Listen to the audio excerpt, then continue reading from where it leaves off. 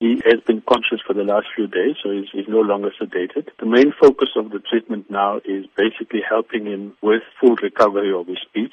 Though he can speak, it's the inability to pronounce words very, very clearly at this point in time that the therapists are now working on, as well as the prevention of infections is the major focus of his medical team at this point in time. Very happy with the rate of progress, and all of this has been good signs in the last 3 to 4 days. The foundation would want to thank thousands of people who've sent well wishes and prayers, and especially the Victoria Primary School in Tongaat, who did a wonderful school display captured by aerial photography, and that has now been posted onto social media.